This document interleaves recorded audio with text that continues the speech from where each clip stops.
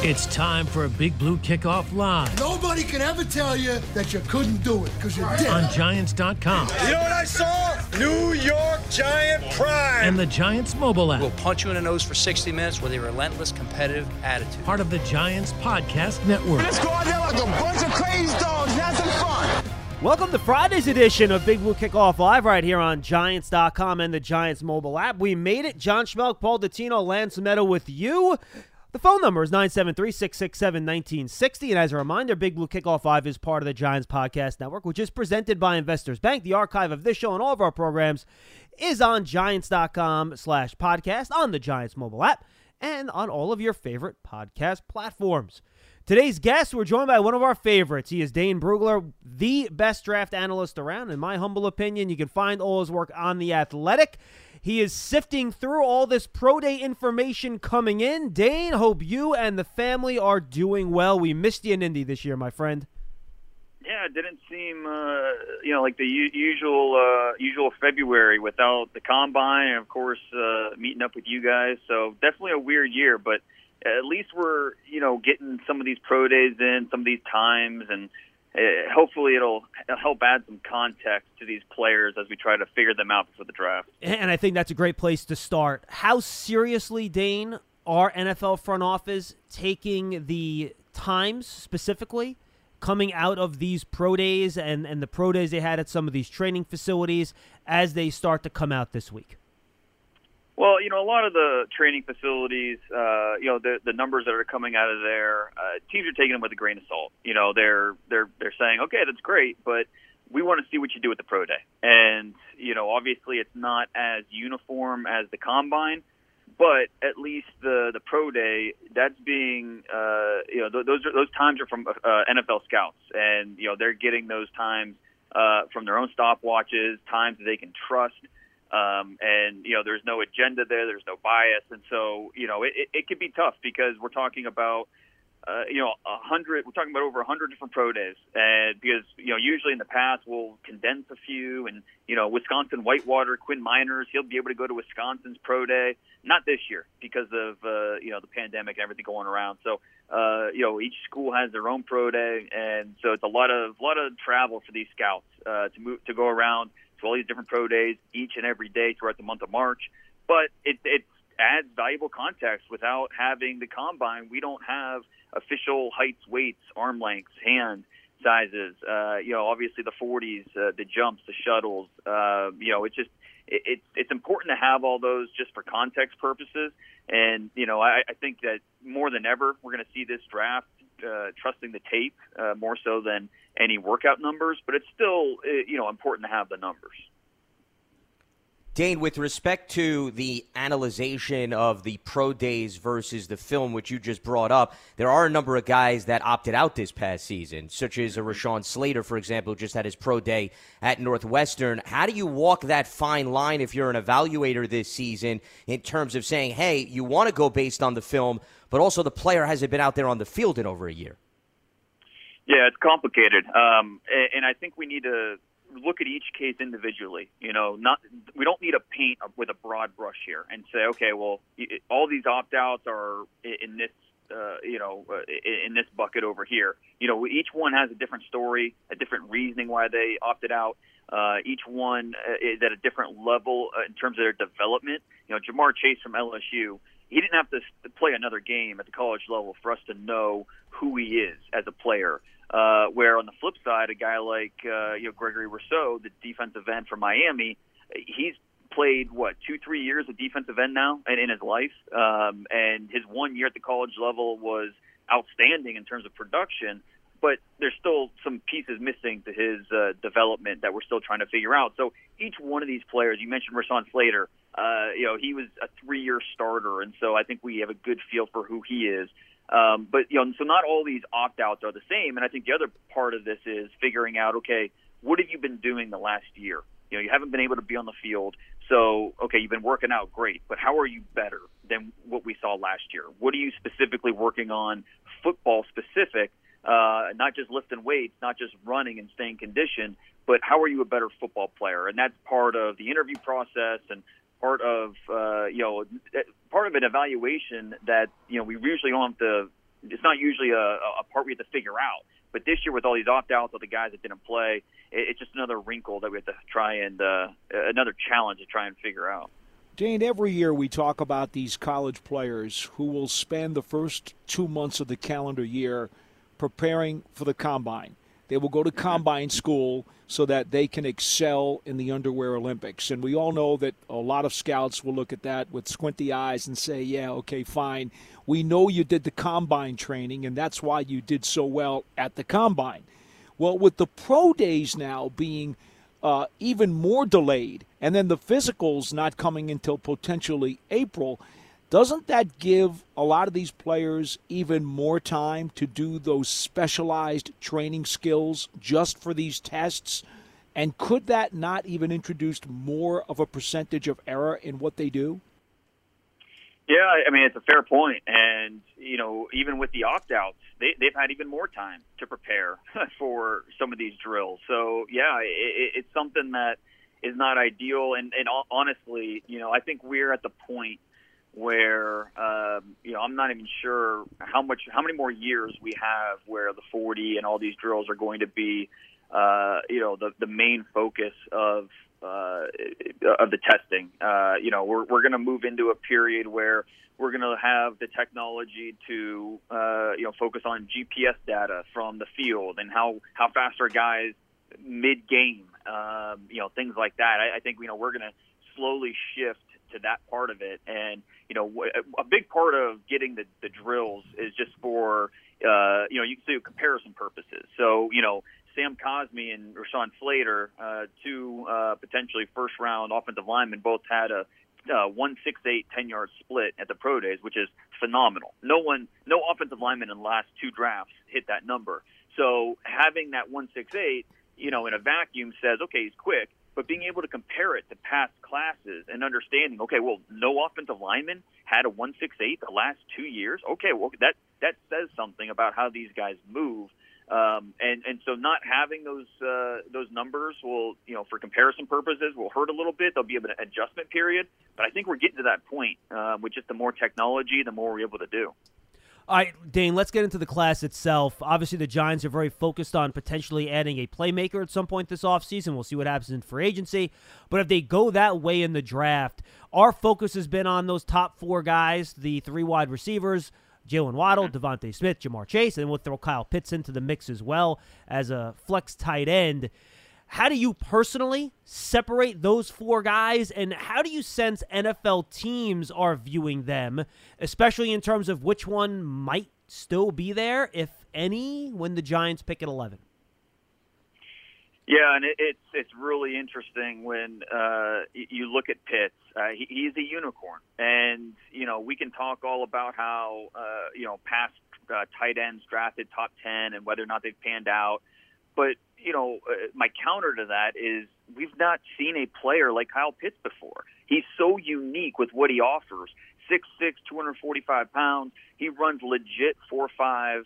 And, you know, you watch him on tape against SEC corners, they can't cover him. This isn't like a tight end who's a mismatch against linebackers and safeties. He's a mismatch against corners. And so, you know, he's just a very, very unique player. And he is a tight end. He's not just a glorified receiver. You can line him up in line, and he can execute basic blocks. But at the same time, you want him, you know, running patterns. You want him getting downfield and being a playmaker. So, to me, Kyle Pitts, it's hard to figure out exactly where he's going to go because so many teams, you know, tight end might not be at the top of their wish list, but it's so hard to pass on a Kyle Pitts. And so, you know, you look at a team like the Cowboys picking right in front of the Giants. Tight end's not exactly high on their list, and, you know, we know they're stacked at receiver. But if Kyle Pitts is there at 10, I'm no way I'm passing on him. So, you know, it's hard to figure out with Pitts. With the receiver, you know, there's varying orders around the league. For me, it's Chase, Waddle, and then Smith. And that's not to take anything away from Smith because we're splitting hairs here with what these guys offer. Chase, there's some Larry Fitzgerald to his game. You know, he's not the biggest, not the fastest, but he tramples over DBs. He wins at the catch point. That my ball mentality is present on every single one of his targets. And he can create his own separation. You don't need to be a 4-3 guy to create that separation, and he shows that. So to me, Ja'Marr Chase, he's an easy number one, and he's the guy. And then between the two Alabama receivers, Waddle, the speed is special. It's just different. The way he can move, the way he can set up defenders, create over the top, create with the ball in his hands. And you see that maturation that you want to see as a route runner. You know, from his freshman to sophomore to junior year, you see him get better. And so that gives you optimism about moving to the next level, becoming an even better route runner than he is right now. And then DeVonta Smith, and what can you say about what he did this year? Obviously, there's going to be some concerns about the weight and just him holding up in terms of the physicality of the NFL, being only 175 pounds.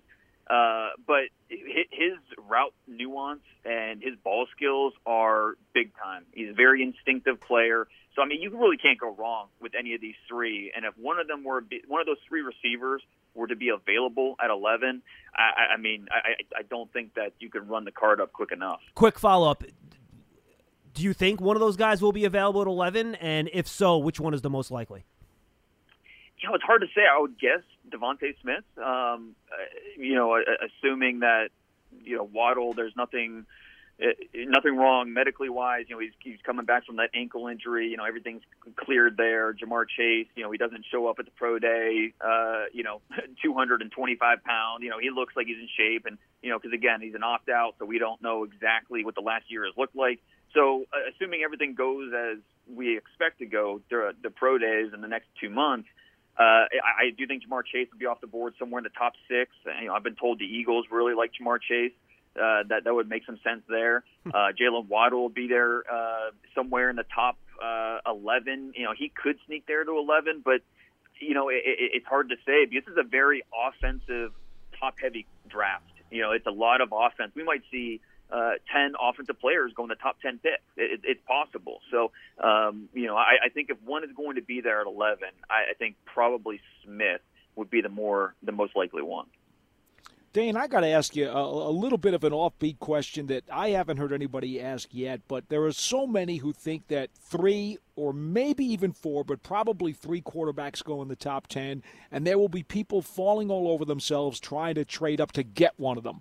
So I'm going to ask you, based on what you've just said now, and it's something we've all talked about but never really questioned, and that is if the 3 receivers and Pitts are sure to go in the top 10, is there anybody out there who's going to fall all over themselves to trade up to get one of those guys instead of to target a quarterback? Yeah, I don't know. There's no reason why not. And I think, I guess the one reason would be this is another loaded wide receiver class. And so while, I think Ja'Marr Chase and Jalen Waddle, DeVonta Smith are outstanding players who project as immediate playmakers on an offense in the NFL, I think you can make a case that this is a draft where you can wait until the 2nd or 3rd round if you're really looking for that pass catcher, and you could get a Kadarius Toney or Rashad Bateman, Rondale Moore, Elijah Moore. There's plenty of options later on, 2nd, 3rd, 4th round, where you don't have to use another draft pick to go up and get one of these guys. Now, Kyle Pitts, he might be the exception just because he's so different, he's so specialized.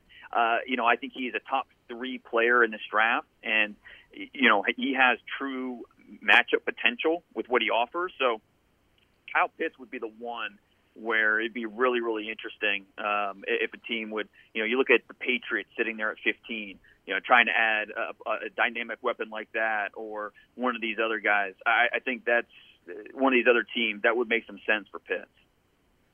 Dane, you said it was pretty much splitting hairs when evaluating those top 4 skill position players, and the Giants finished 31st in scoring last season. So I think at this point, anyone who they could throw into the mix could certainly be beneficial. I wanted to specifically focus on Waddle and DeVonta Smith, who you had indicated could very well be there at 11. They both do have some durability questions. Waddle because he didn't play much this past season. Smith because people are speculating about the body weight and will it transfer over. Though Smith played double-digit games, Dane, in each of his last 3 seasons at Alabama, and I understand he had the finger injury late in the year. How much do you look at the fact that he held up in college to perhaps counter what people are worried about and speculating that he won't be able to last double-digit games in the NFL? Yeah, I mean, you look at he stayed healthy, he stayed durable. That's indisputable, and I think that it comes down more to when you have to split hairs and you have to stack these guys. You can't put them on the same level. You got to stack them, and so you're looking for ways to prefer one guy over the other. And I think, for a lot of evaluators, they'll go to the weight and say, well, I'll feel a little bit better about the guy that's 15 pounds heavier and, move that. And with Devontae Smith, even though he did stay healthy, I mean, you look at his body type and he's so skinny. He's very wiry with the way he's built, lean, muscled. And so you do worry about just not having a ton of body armor on his frame. Just taking some extra bumps and bruises, how that's going to affect him for a full 16-game schedule. But again, we're splitting hairs here. We're looking for reasons to stack these guys, and so it's a reason. It's not a reason to pass on Devontae Smith, but it might be a reason why you go with a Waddle or a Chase over Smith. All right, Dane, let's say those 4 guys are gone. I'll focus on the defensive side of the ball. Do you have a clear picture in your own mind, in your own evaluation, and then do you think NFL teams do, about who really the best defensive players are in this draft and how you stack that group? Yeah, this is an interesting discussion because I think there's plenty of candidates, for, 5 years from now, who will be the best defensive player from this class?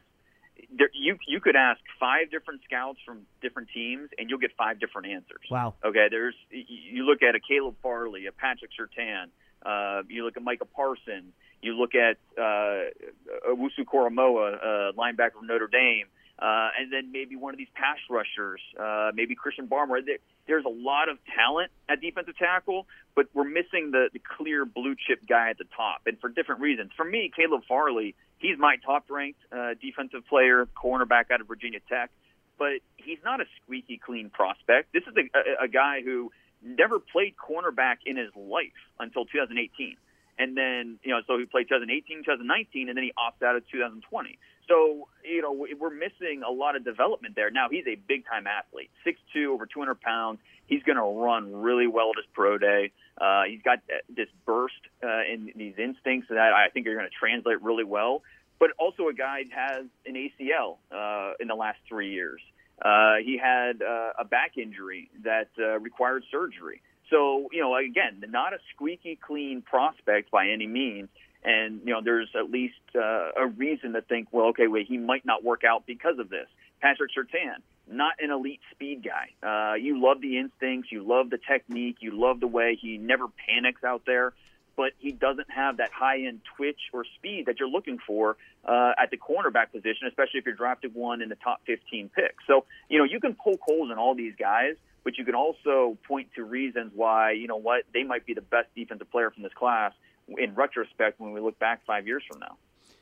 Dane, I'm going to go a little bit bigger picture here rather than focus on a position. Let's just say there are 3 or 4 quarterbacks gone and the 4 premier offensive weapons are gone. Who do you think is going to provide the best value in the neighborhood of where the Giants will pick at 11? It doesn't sound to me, because of the uncertainty and the wide variety of opinions as to the best defensive player in this draft, that's not going to be the guy you'd want to take at 11 because there won't be a very hard, concrete conviction on him.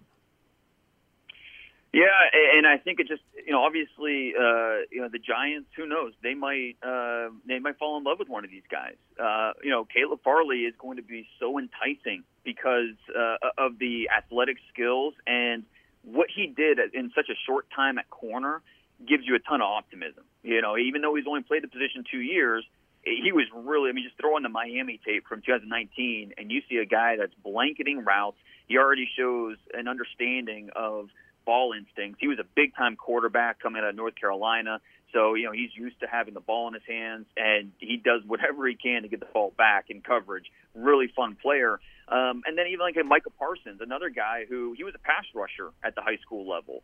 And so they moved him to linebacker, an off-ball role at Penn State, led the team in tackles both years as a freshman and sophomore before he opted out of his junior year. So there are a lot of reasons to be excited about these guys, and it wouldn't take much to fall in love with one of them.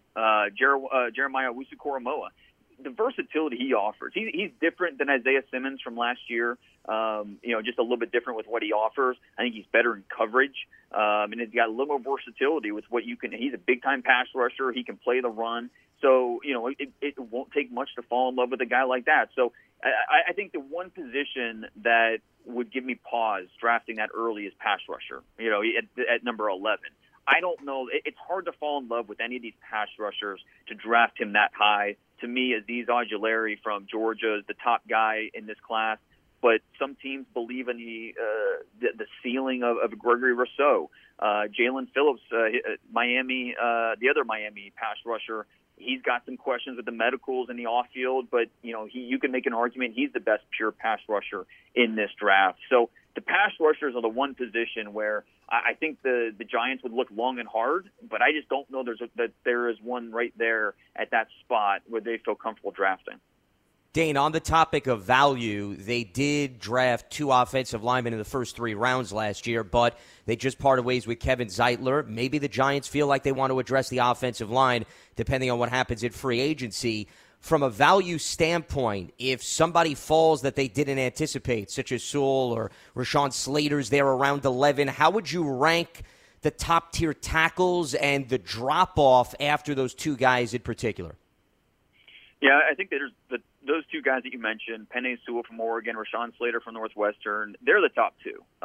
And Penei Sewell, I just would be shocked if he's there, if he falls out of the top 10. So I don't think he'll be available. But Rashawn Slater's the interesting one.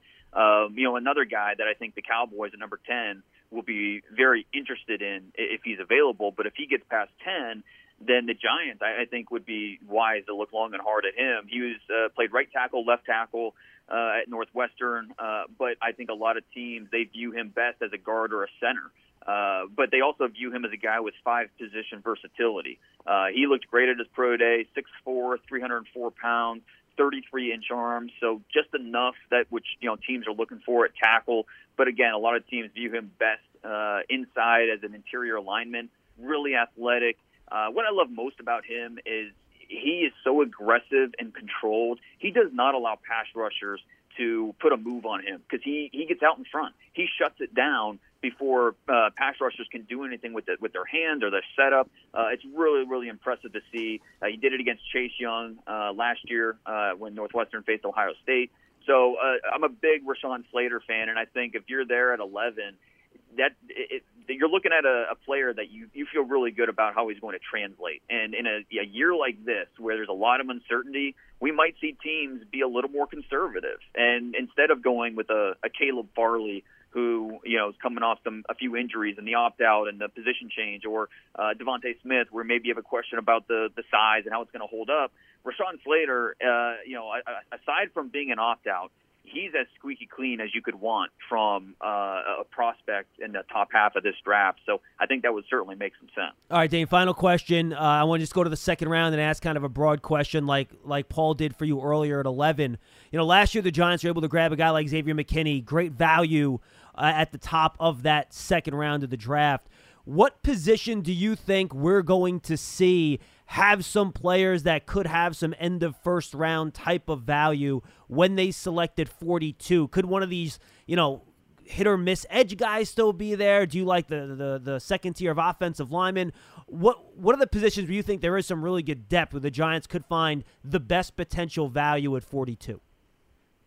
I think pass rusher and corner. I think those 2 positions, now they're 2 really important positions on the roster. So we could see a run on them in the late first, early second, but they're so loaded in, the top 50, top 60 that I do think we'll see some of those corners squeak through outside the top 40. Maybe even some of these pass rushers when you look at, a Joseph Osai from Texas, Joe Tryon from Washington. Those could be possible options there in the second round for the Giants. And then at corner, it's just a loaded position this year. Farley and Surtain at the top. Greg Newsome out of Northwestern will be after him. J.C. Horn right after him. But then in the second round, you got the two Georgia kids, Eric Stokes, tall, long speedster. Same thing with Tyson Campbell, the other Bulldogs corner. I think both those guys will be there on day two.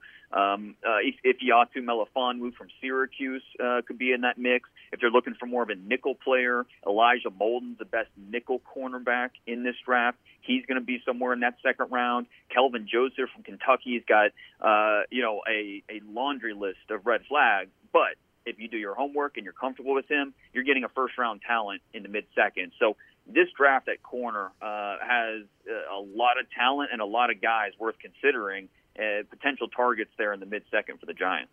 Dane, good. I'm sorry, Paul, you want to finish up? I wanted one more, if I could, ahead. John. Dane, one more thing here. If the Giants are concerned about Saquon Barkley, and we don't know exactly where he stands health-wise, but we all believe that he's going to come back and be Saquon Barkley, they've got nothing behind him right now because free agency is going to ravage that running backs core. In your opinion, are there enough of good 1A type running backs that the Giants will be able to pick up third, fourth, fifth round where they can find somebody who will be able to pair with Barkley? And again, Lord forbid that Barkley isn't himself, somebody who's going to be able to maybe even have a bigger role than what some would anticipate. Yeah, I think so. No, there's not a lot of them. I don't think this is a strong running back class, but you can find those guys. In this class, like a Larry Roundtree out of Missouri, who might not have a wow factor to him, but you can trust him out there. He's not going to fumble. He can catch the football. He can block.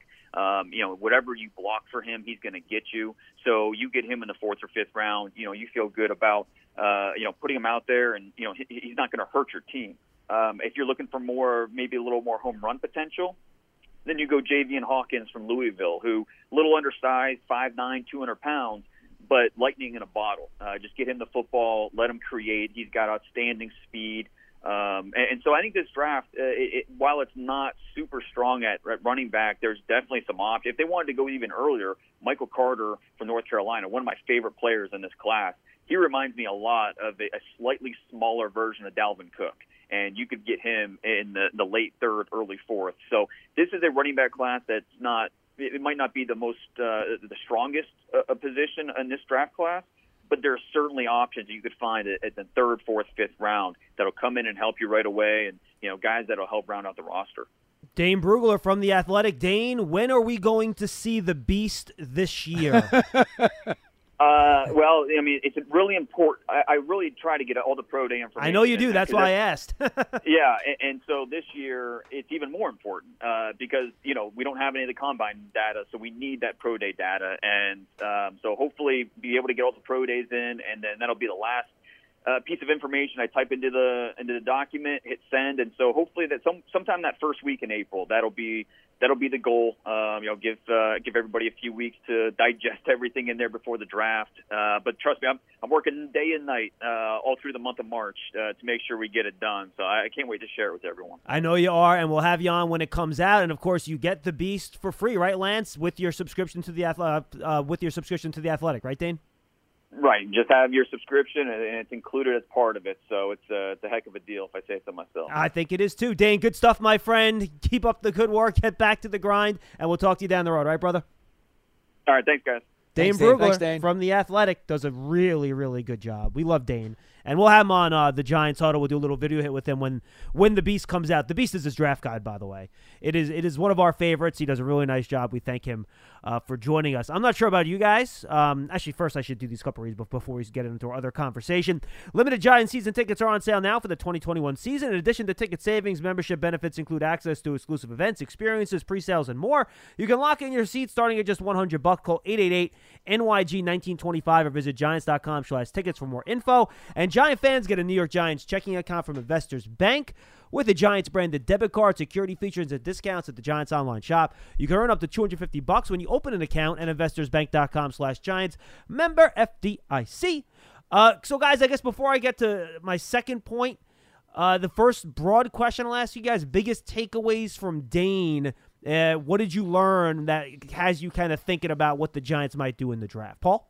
Well, it's not so much what the Giants may do. It may be more about what the Giants won't be able to do. Okay, talk to me. What do you got? Well, with him saying that he's got Pitts as one of his top 3 players overall in this draft. And by the way, so does Daniel Jeremiah. He has Jamar Chase 2 and Kyle Pitts 3. So, okay. Yeah. Yeah, and for Dane to say that Pitts would even be a guy that somebody might even consider trading up to go get, it's making me and probably Jeff Fiegels more nauseous than ever that Pitts will not be there at 11. Get it out of your head, Paul. I think so. Out of your head. It's over. Put a bow on the package. I think so. It's not happening. I think so. How about you, Lance? Well, I mean, when you pick 11, you have to anticipate that there's going to be some disappointment ahead of you. I mean, there's 10 teams that are going to be selecting players. Stop talking logic, Lance, please. Well, I understand that, but, these pipe dreams that we keep throwing out every single year, I think is a bit of wasteful activity, if I may say.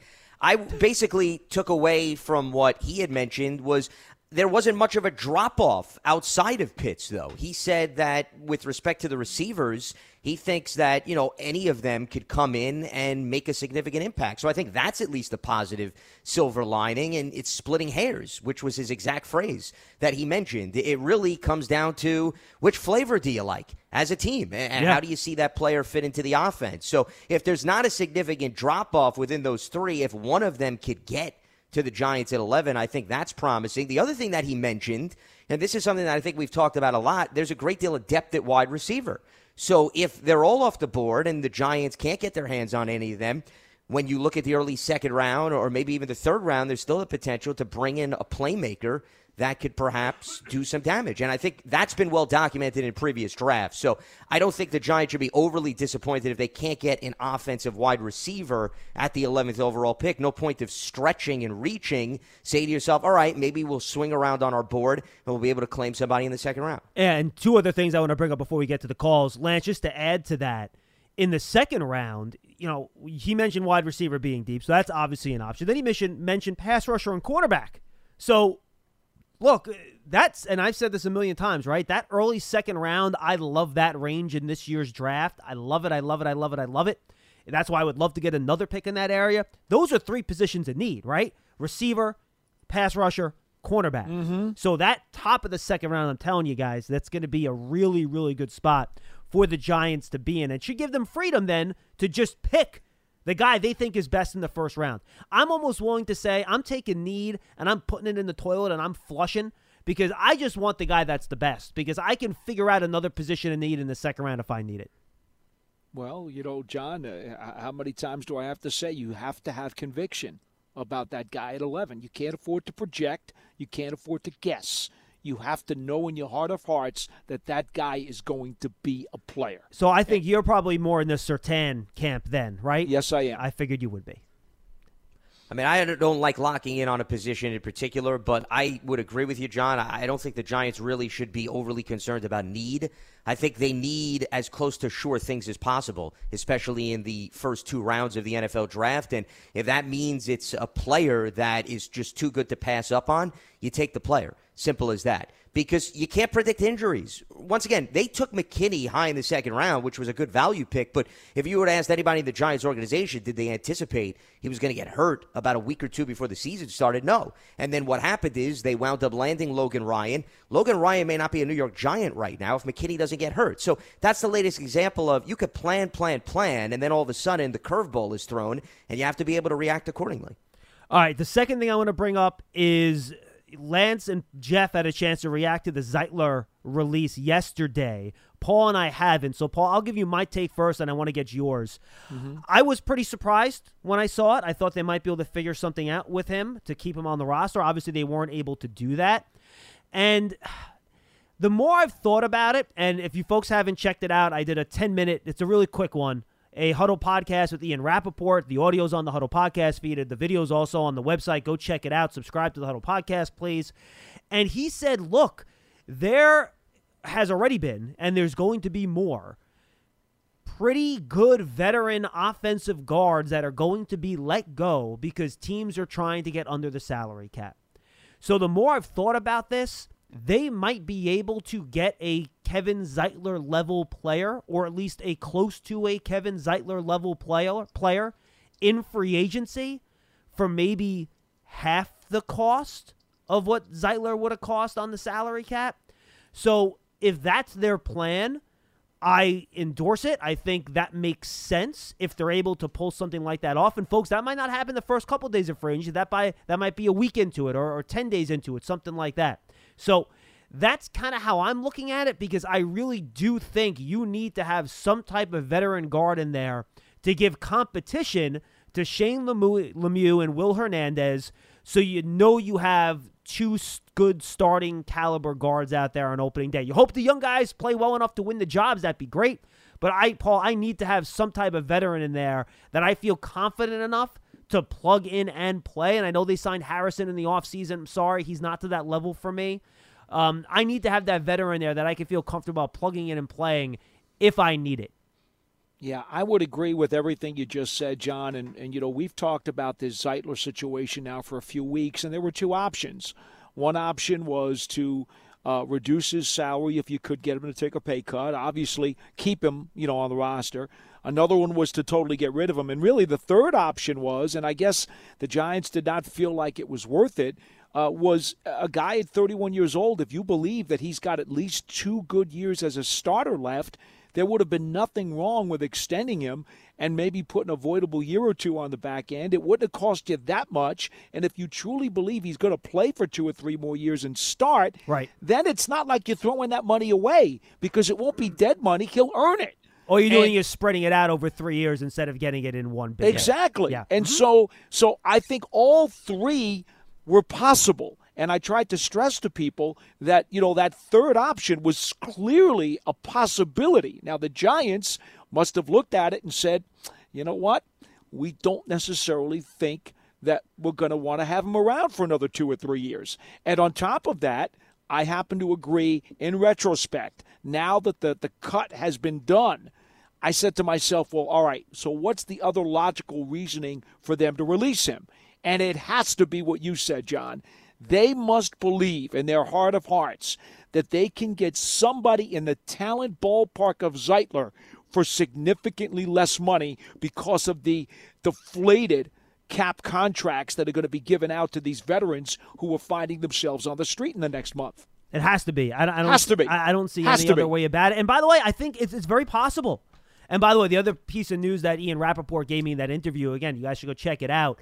He seems to think that the Giants and Solder are going to come to some type of renegotiation here that's going to keep him on the roster. We'll see. They have a few days to figure that out. Dan Duggan indicated that a little bit in his column for The Athletic this morning. We'll see if those things come to pass. Obviously, they're just reports.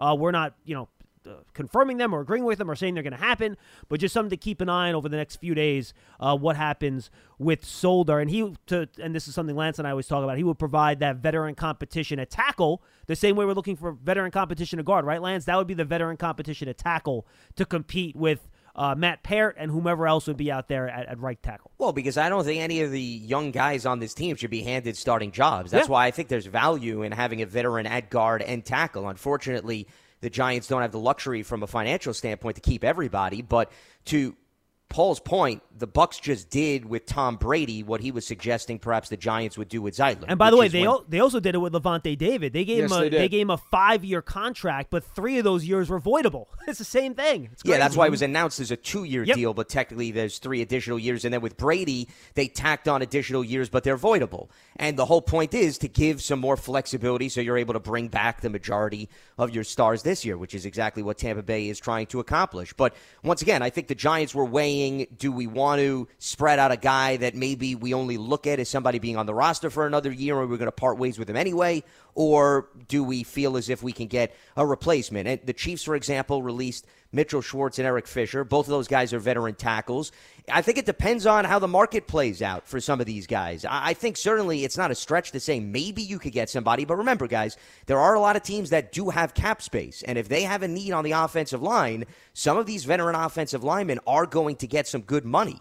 in their contract. So there's still a risk when you just bank on the fact that Sure. you'll get a bargain somewhere. There's no guarantee that's going to happen. Hey, and you don't know if maybe the new player is not going to work out as well as Zeitler. Who knows? You're right. There are some question marks there, but at some point, you have to accept some level of risk. Final thing, did you guys have the TV on, by the way, while we were doing that with Dane at all? No. Okay. No, because Trey Lance's pro day was going on live as we were doing that. And boy, it's just a pro day, and for quarterbacks, it doesn't matter. But you watch him out there throwing the ball. He's built like a freaking linebacker. He looks like he could play linebacker. And he checks every box, which is we've kind of talked about, Paul. It's a big projection for him, but you certainly see those Josh Allen-y tools there where he can make every throw with velocity. And boy, there's a lot there to work with. Maybe not in year one. It's going to take a couple years to figure him out and get him ready to go, given his competition level, the offense he was in, taking a year off, all that stuff. So just something to keep in mind here as we go forward. Josh Allen had 2 years as a starter at Wyoming, whereas Trey Lance had, 17 games? So it's a bit of a disparity from that standpoint. I've got nothing against Trey Lance. It goes back to conversations actually we've had with Paul here on the show where you always reference Bill Parcells' school of thought. And Bill Parcells' school of thought is, hey, the experience needs to be there in college, especially with the quarterback, before I just roll the dice with a guy that, may have had potential over one season. And with Lance, what frightens me is the lack of starting experience in college on top of the fact that he played at North Dakota State. So those are two big strikes. And you look at the Carson Wentz's and you look at some of these other guys, and we've seen some flashes, but maybe the consistency is not there. I'd be a little bit worried about moving up, putting all the marbles on the table for a guy like Trey Lance. We saw with Dwayne Haskins, when you only have 1 year / maybe a few games as a starter, that's not really much of a security blanket there. So we have Lance quoting Parcells. All we need is Paul mentioning the Giants haven't drafted a linebacker in the first round since Carl Banks, and we're officially in Bizarro World. I think that would be great. Well, I have nothing against Bill Parcells. I'm totally fine with quoting him. I know, but you quoting Parcells. I'm not anti-Parcells in any degree. No, I understand, but you quoting Parcells is still not. No, normally that's Paul's role. That correct. Is yes. I thought you were going to say you want to hear me profess my worship for Michael Jordan, which of course will never happen. Well, that's fine. I don't want you to even go there anyway. You'd be spoiling his legacy to begin with if those words would come out of your mouth. Don't miss out on your chance to experience. Hell of a baseball player. Even a better basketball player, though. I'm glad we at least got that out there. Go ahead. Folks, don't miss out on your chance to experience a premier hospitality experience watching Giant games and world-class concerts in 2021 as a Giant Suite partner. Limited full-season locations are available, or place a deposit for individual games. Call 888-NYG-1925 or visit Giants.com/suites for more information. All right, phone calls for the next 20 minutes, folks. Let's get to it. 973-667-1960. Call, you're on the air. What's your name? Where are you calling from? It's Coach Marvin. Coach, what's up? Hey, how you doing, John, Lance, Paul? Hi. Doing well. What do you got for us? Yeah. Well, I did see Trey Lance. I'm sitting here watching Trey Lance. He did look good today. So, for whatever that's worth. I was just listening to you guys talk to the guy about the draft, and the one thing I see with the Giants this year, picking at 11, I see the one good thing coming out of it. We have a lot of options here that we can build on this team, and you guys went over most of that with the offensive line, trying to bring in someone at guard at a lower price. Those things are plus. As far as the draft, if we can't get one of those three receivers, the guy was talking about Slater. I wouldn't be disappointed if they went in that direction either. There's so many directions they can go in this draft, which could be a positive for the team. Yeah, right now, Marvin, if those playmakers are gone, I'm looking at Slater and Farley as my next two. I understand the risk with Farley. I was impressed enough with the way he moves in his tape to be okay with taking that chance. So that's where I would look if those top four receivers, and Penei Sewell, obviously, are all off the board. And I think a lot has to do with if they look at Slater as a potential guard candidate, which is what Dane said. And, when we had a Northwestern guest on yesterday, there's a debate about whether or not teams would start him off on the interior. Then he has even more value where you're selecting him at that point.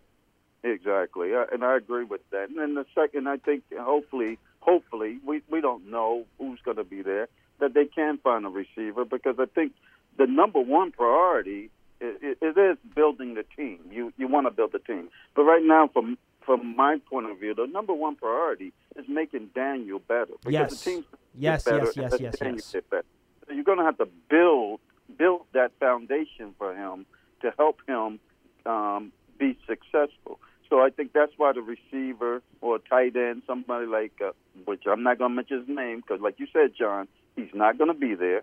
A tight end that they can use, something that he can use as far as a weapon, and I would hope it'll be a receiver they can get somewhere in the second round if those guys are gone. As far as the free agency, I like the receivers in the free agency, but I don't know how you guys feel. I don't know if I love these guys at $15 million or something like that to pay the guys that are coming out this year as wide receivers in the free agency. I say you get one of these guys later, a couple of days after the free agency, and give them someone maybe a 1-year deal. And the guy, I say you pocket some of that money. And the guy I've been looking at, he's under contract. He's on a team that's going to probably have money problems. And I like this receiver. It's Gallup. I sit and I wait and see what happens with that guy. Well, Coach, I'm just you say Kenny Golladay? Is that who you're talking about, or Godwin? No, I'm saying the ones that are on the free agency this year, Galloway and those guys. I don't know if they're number one receivers. I really don't. Okay. Because I like them, but I don't love them to where I'm like going to spend $15 million. So then who do you love? The guy I love is going to be a year away, and that's the Cowboys, Gallup. Oh, Gallup. You said Michael Gallup. I Gallup, got you. you're talking Yeah. Yeah, and you know what? It's funny. I wouldn't be surprised. And, Dallas is going to have to make a decision because you're not going to be able to pay all these offensive guys. That's right. If you like Gallup enough, do you then maybe trade in Amari Cooper to get a defensive player because, Gallup might be a little bit cheaper? But I agree. I think Michael Gallup's an excellent player, but he's also not going to come cheap. No, he's not. That's why I say you don't just outspend and get these guys that you see today. Like I said, I like these receivers today, but I'm not in love with them. I think Gallup and Golladay are actually pretty similar players, to be honest with you. The way they win, so? Yeah. I do. They're both kind of on the bigger side. They're not huge, but they're both above 6 foot. They could both win down the field. They both make contested catches. I think the way they go about their business is a little similar. What about their health? Gallup definitely checks the box there better than Golladay does.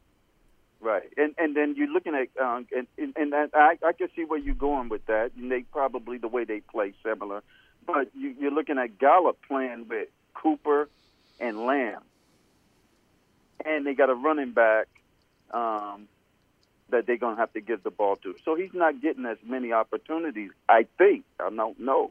He may not be getting as many opportunities to showcase his all as far as his Well, talent. he had over 100 targets in each of the last 2 seasons. So, he's heavily involved. His receptions went down slightly in 2020, and part of that was, I think, because of the quarterback fluctuation and, of course, the arrival of C.D. Lamb. But, he's still a prevalent component on the offensive side of the ball for them. I think, this is different. When you brought up Gallup, part of me was going back to Martellus Bennett, if you remember.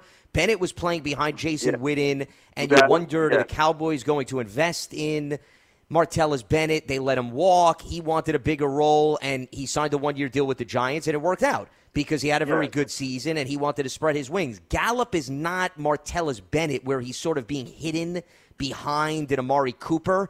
They spread the wealth on that offense. So it really depends on – remember, Lamb was a draft pick last year, so they know they have him for a few more seasons.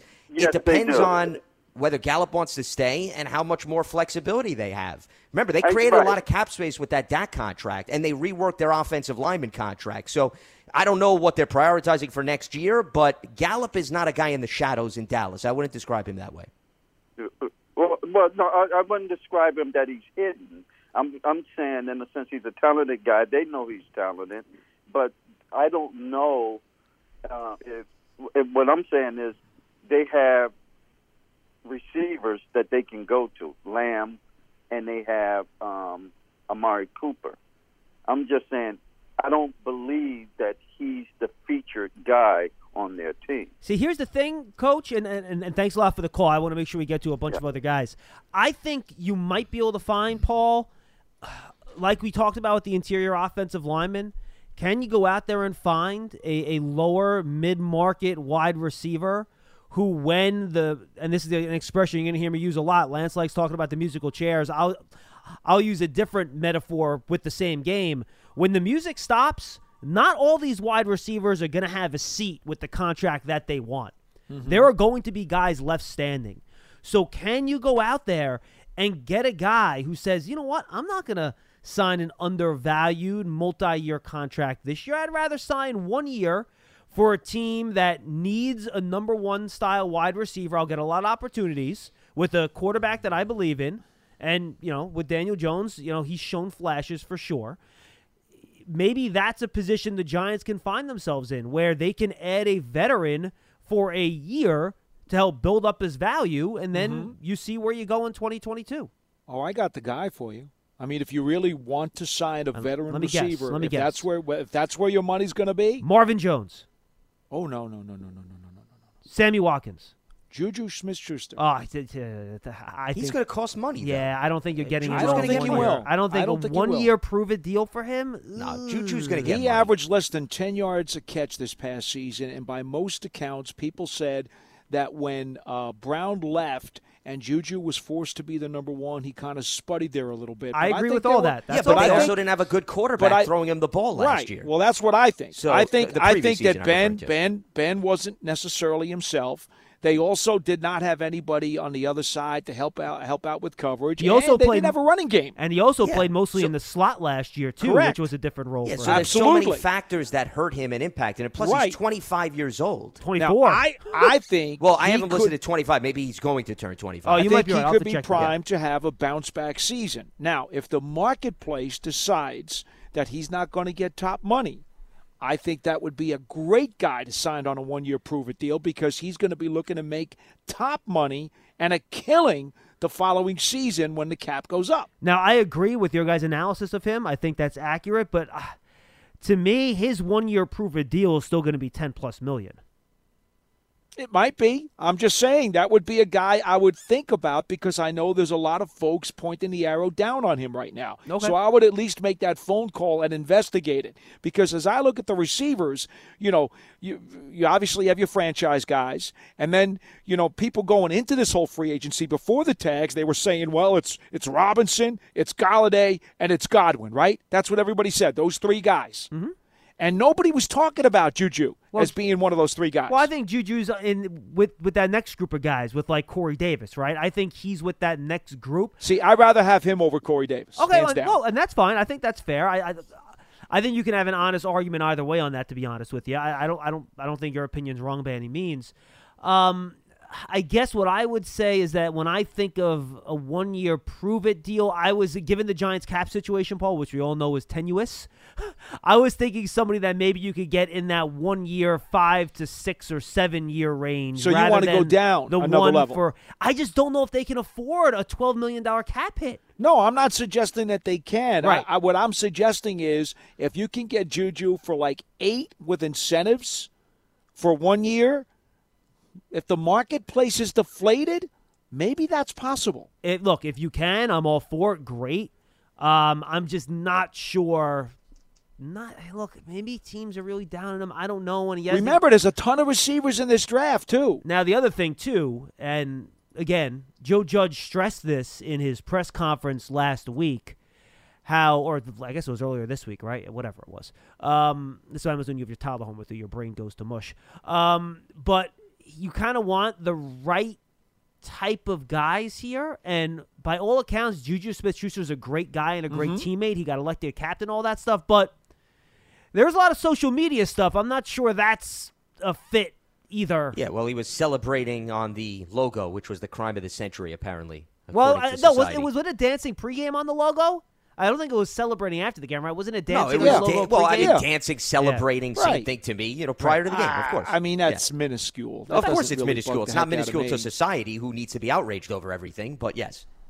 I don't think that should prevent the guy from being signed, and I have no problem with the player. I just don't agree with Paul that the finances are going to work out in the Giants' favor. Oh, they may not. That's where I don't see it My point happening. is, if you could somehow get him in that ballpark, I think he'd be a tremendous value and a good fit. If the money makes sense, Paul, I'm with you. Yeah, I think it's me a too. name you should absolutely entertain. See, when we had the show and we were talking potential targets, I didn't even consider all of those names that we've thrown out. I was looking at a guy, for example, like a Brashard Perryman, who I think could give some speed.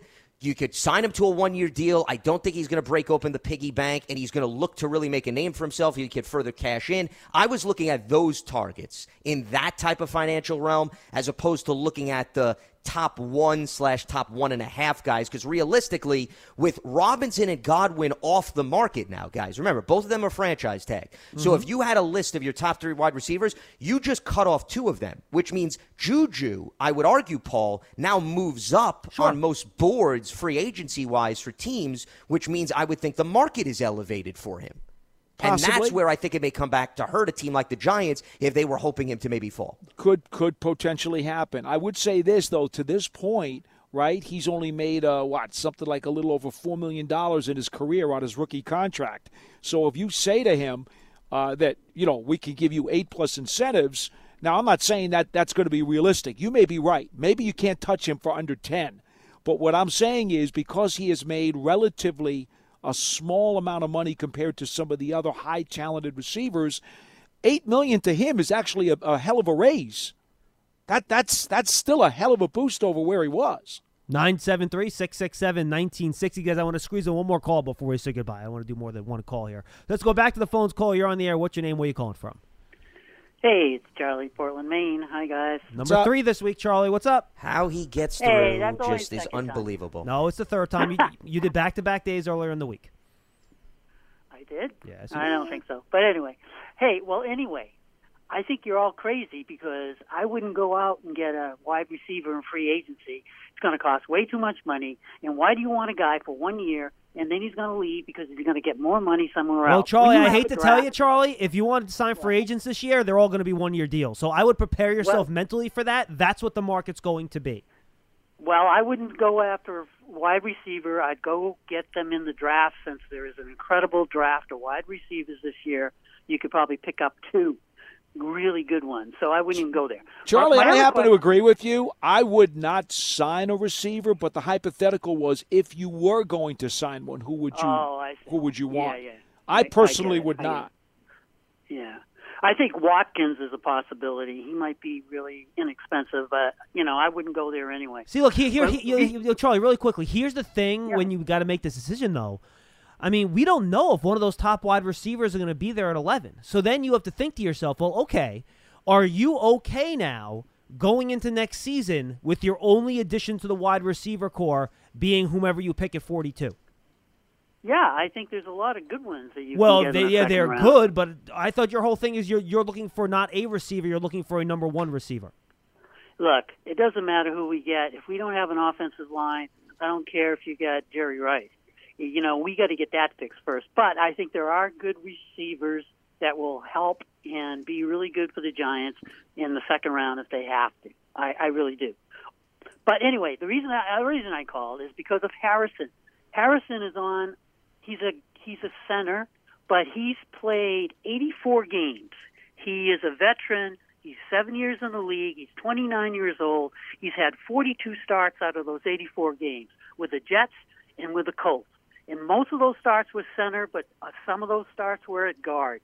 This guy is going to be a player, and everyone is not talking about him Charlie, because this guy. Charlie, if he was so good and if he was going to be so good, how come he signed the reserve futures contract and didn't try to go into free agency? On top of that, he's never started an entire season.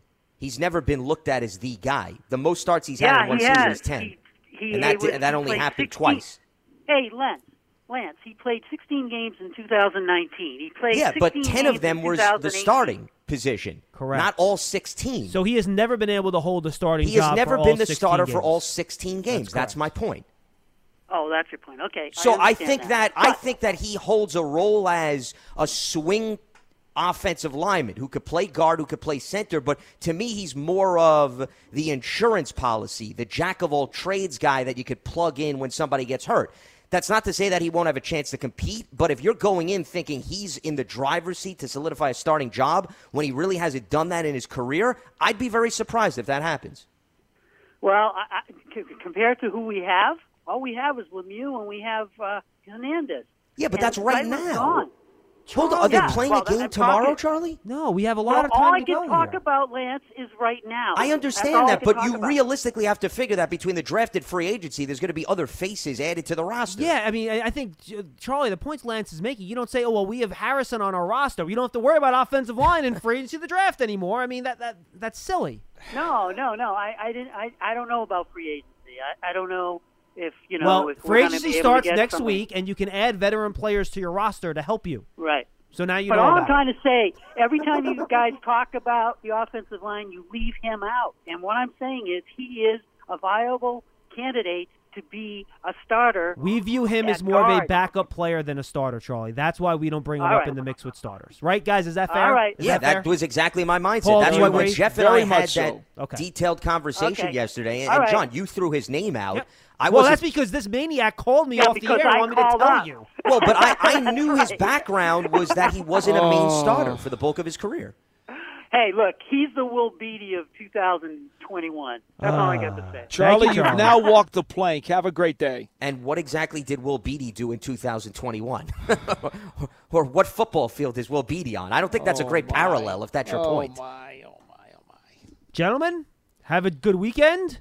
And Sounds we'll be good. back next week, maybe with some free agency news. Who knows? For the folks that, by the way, everybody, the negotiating period begins on Sunday, I believe 4 o'clock, right, Paul? Is that accurate? Yep. And NFL Network will have coverage starting at 1 o'clock that day with their free agency frenzy Wait a minute, program. no, John, the free agency is the 17th, right? No, No, that's I when you said- can officially sign Yes, on right, the 17th. and so it's 2 days before that is when the talking starts on the 15th, which is Monday. I thought negotiating period started on the 14th, no? I'm pretty sure it's the 14th. Okay, that's fine. I've been too busy trying to get ready for this college football game. Let me just, well, now I have to double check it. Hold on. I could be. I thought the 14th is when you could I start. think it's the 15th. but- That's the last I knew it was the 15th, but you guys can It tell me may if I'm be wrong. the afternoon of the 15th. No, Paul, you are correct. Teams are allowed to negotiate with agents of prospective unrestricted free agents during a 2-day period beginning March 15th at noon, ending at 4 p.m. Eastern on the 17th. You you are go. correct. Thank you for correcting, Paul. Not The a reason I got problem. confused, by the way, is when we had Ian Rappaport on the huddle, they asked me to promote their first free agency frenzy program on Sunday at 1 o'clock. So I'm sitting there, I'm like, oh, so that must be when it starts, right? See what I get for not looking things up? That's what you get.